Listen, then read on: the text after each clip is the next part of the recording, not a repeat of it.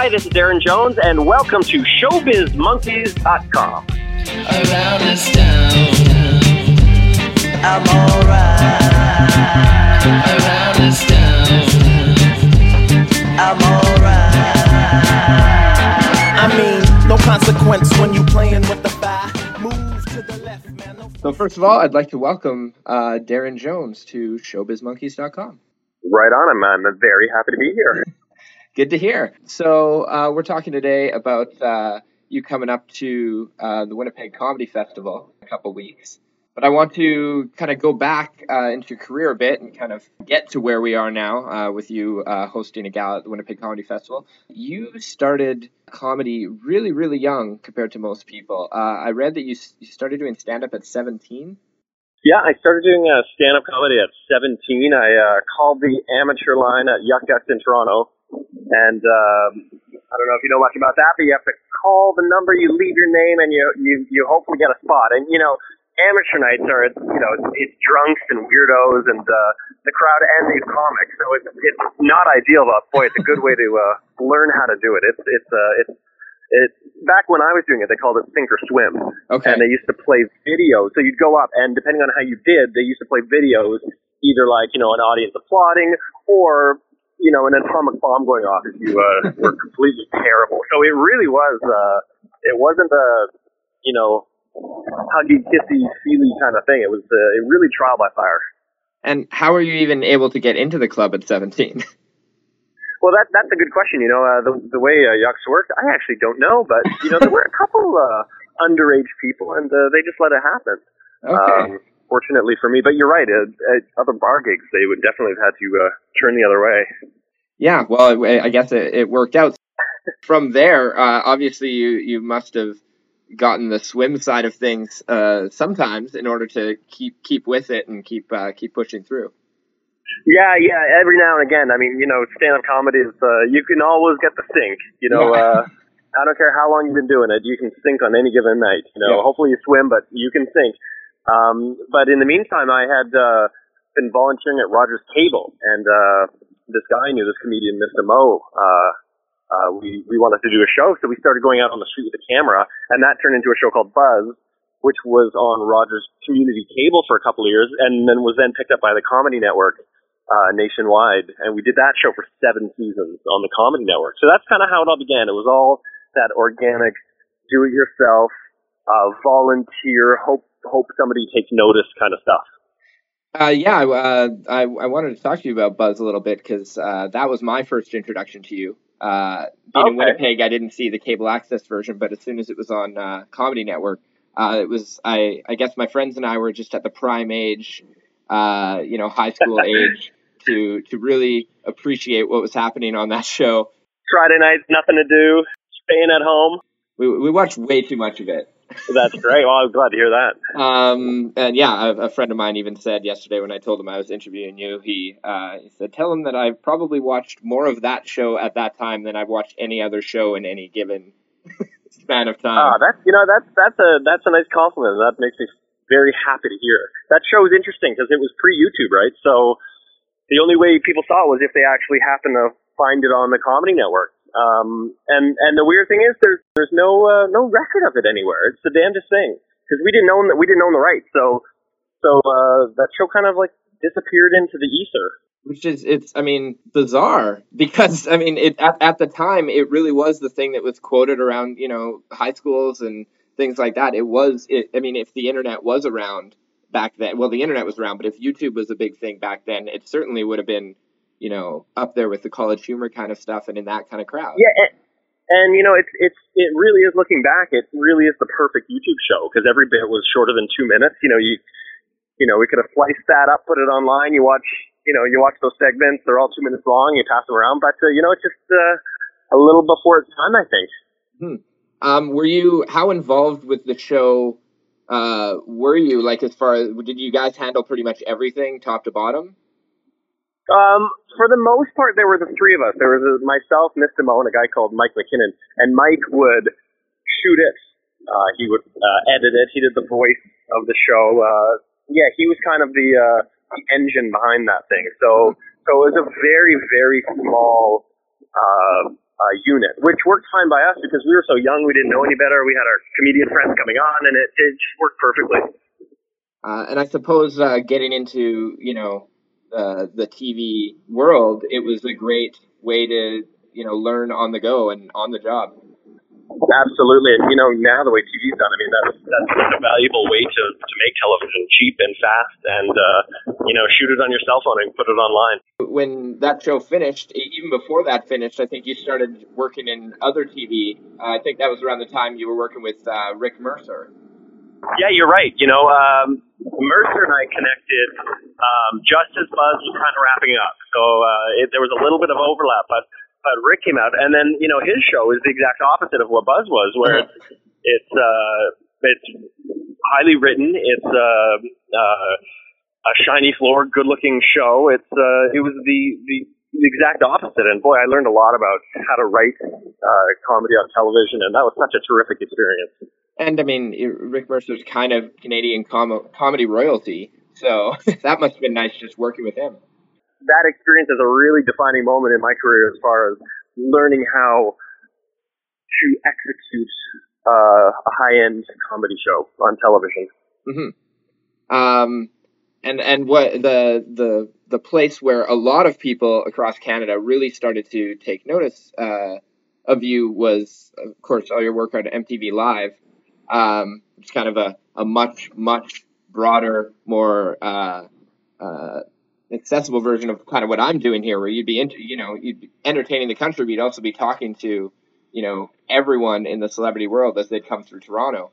That must have been that was a real hybrid show. You're right, that was a real hybrid show between we certainly skewed more comedy near the end, but at the beginning it was like the view on crack a little bit. We had everyone and anyone come on, and we had the audience with microphones, and it was like free for all. And again, another really interesting experience, because that was live television, which I hadn't done a lot of at that point. And, that show we ended up doing about 1,500 episodes, or I did anyways. I mean, that's a lot of live TV.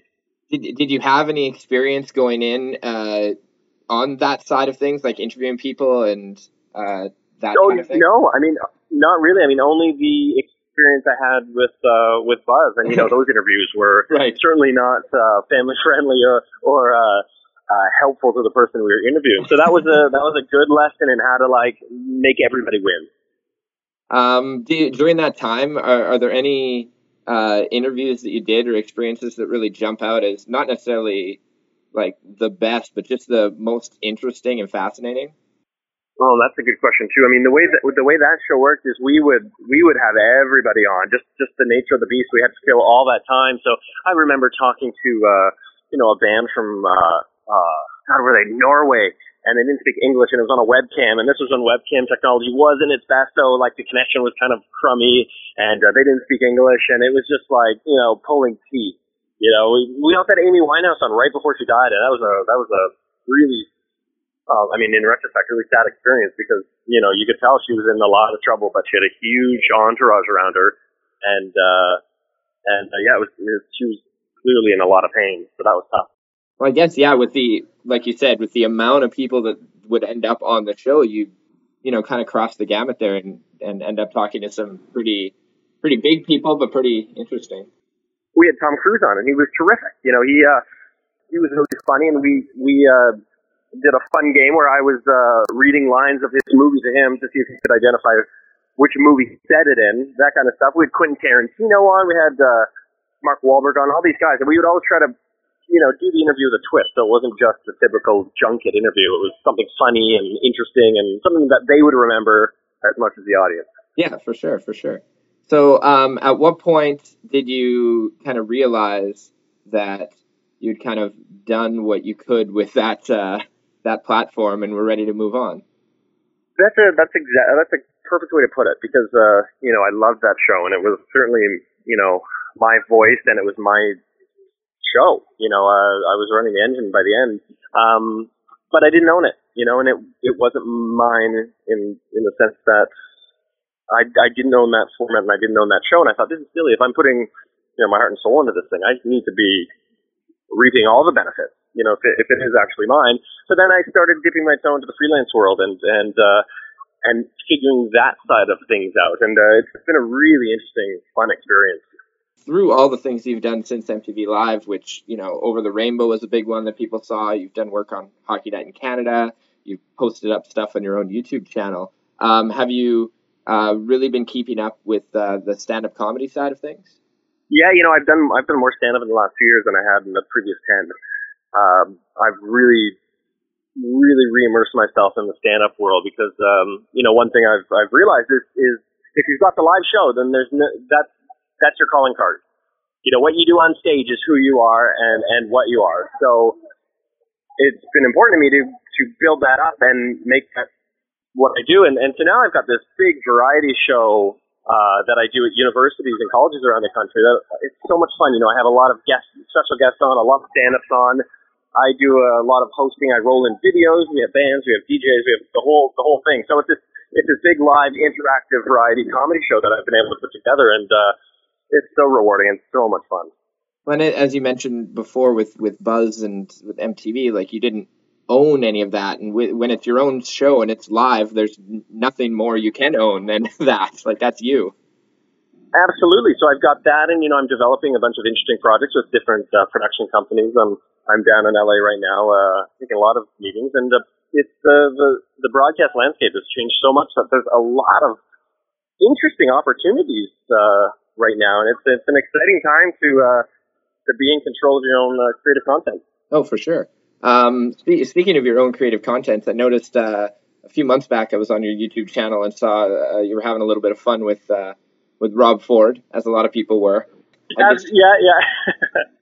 That was something, I was able to call some friends in the film world and say, I've got this idea. I wrote a script. We shot it just for YouTube. It wasn't meant to go anywhere else. It was just meant to have fun with it. And it's just another interesting little outlet. So something else you can do. How has it been being in a city run by Rob Ford? Oh my gosh. Well, it's been very interesting to have a world famous mayor. Anywhere you go now, it's Toronto's known for the crack mayor. So the nice thing is it's kind of made the point where, boy, it really does matter who you vote for. Whether you like him or you don't like him, your vote does matter. I guess Toronto will see what happens in the fall there. Yeah, I guess so. And it's a good word of warning to every other city. Watch them. Yeah. Well, we've had some of our own issues here in Winnipeg with our own mayor. So. We actually shot Buzz in Winnipeg many years ago. Oh, really? Down at the fort, and Portage and Maine. We were all over the place. Probably 10 or 12 years ago now. But and I actually lived in Winnipeg for a couple of years. Oh. When I was younger. Yeah. What brought you through here? My dad worked for the Bay, and so we moved around a lot when I was a kid, and we spent 3 years in Winnipeg in the early 90s. Okay. What did you like the city when you were here? Oh my God, yeah. You got your Polo Park, you got your zoo, you got you got it all. Yeah, we've got those two things for sure, and we have the Bay. Yeah, absolutely. Yeah, I love Winnipeg. It's such a great arts community in Winnipeg. Because I guess in the wintertime everyone's inside creating stuff because you can't go outside, and the music seems great. All the comics that come out of Winnipeg are so good. And we've in the last couple of years really been developing a local scene, like rather than just a few comics, there's actually like an actual scene, which is interesting. Oh, absolutely. And any of the comics go through Winnipeg to work say, oh my God, the local scene is, it's on fire. It's awesome. So I'm really looking forward to coming to Winnipeg for the festival for that reason alone. Yeah. Do you know much about the particular show that you're hosting, the gala show at the Comedy Fest? Yeah, the gala show I'm hosting is First World Problems, which is perfect. We're talking about Rob Ford. I mean, that's a first world problem up to a T. So so the nice thing is I'll be hosting it. We've got a great lineup of comedians, really interesting, funny comics, and I'm thrilled to be the master of ceremonies that night. Just take the room through that theme and introduce these amazing comics. And we're putting together a song. I'm going to sing a little song about the first world problems. And it's going to be good. We're going to put on a little song and dance number. So it should be a lot of fun. It's nice that those gala shows then end up on television as well in the spring. Yeah, absolutely. So we're taping that for CBC. So that'll be on TV at some point. But yeah, I mean, just to do it live in Winnipeg is awesome. Are you just in for the one night and the one show? I'll be in, I think, Thursday, and then I leave Saturday or Sunday. So my plan is to hit as many shows as I possibly can, because I'm the early show Friday, so I'm just going to spend the night checking out all the different acts. And then finally, after the Comedy Fest, you mentioned you're working on some stuff in LA with meetings and that kind of thing. Where can we see Darren Jones coming up? I just wrapped a series that I'm not allowed to talk about, but that will be rolling out in the fall. Yeah, for some reason I'm not allowed. I would tell you if I could, but I'm not allowed to mention it. But that'll be coming out in the fall. And then I've got a couple of shows in development in Canada and some interesting shows developing down in the States. So it's a fun time to be doing comedy. That's for sure. So people can follow you on social media and that kind of stuff.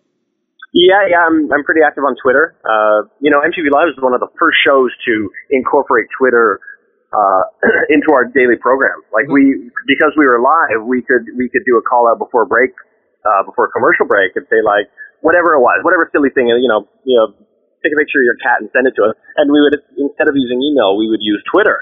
So they were all public. They were all, anybody could see them, and it really was a great way to show the country that there are a lot of people watching and everybody else is enjoying this experience. And then we get back from commercial break, and then immediately we could show pictures of their cats or whatever they had submitted. It was a really great way to use and interact with the audience.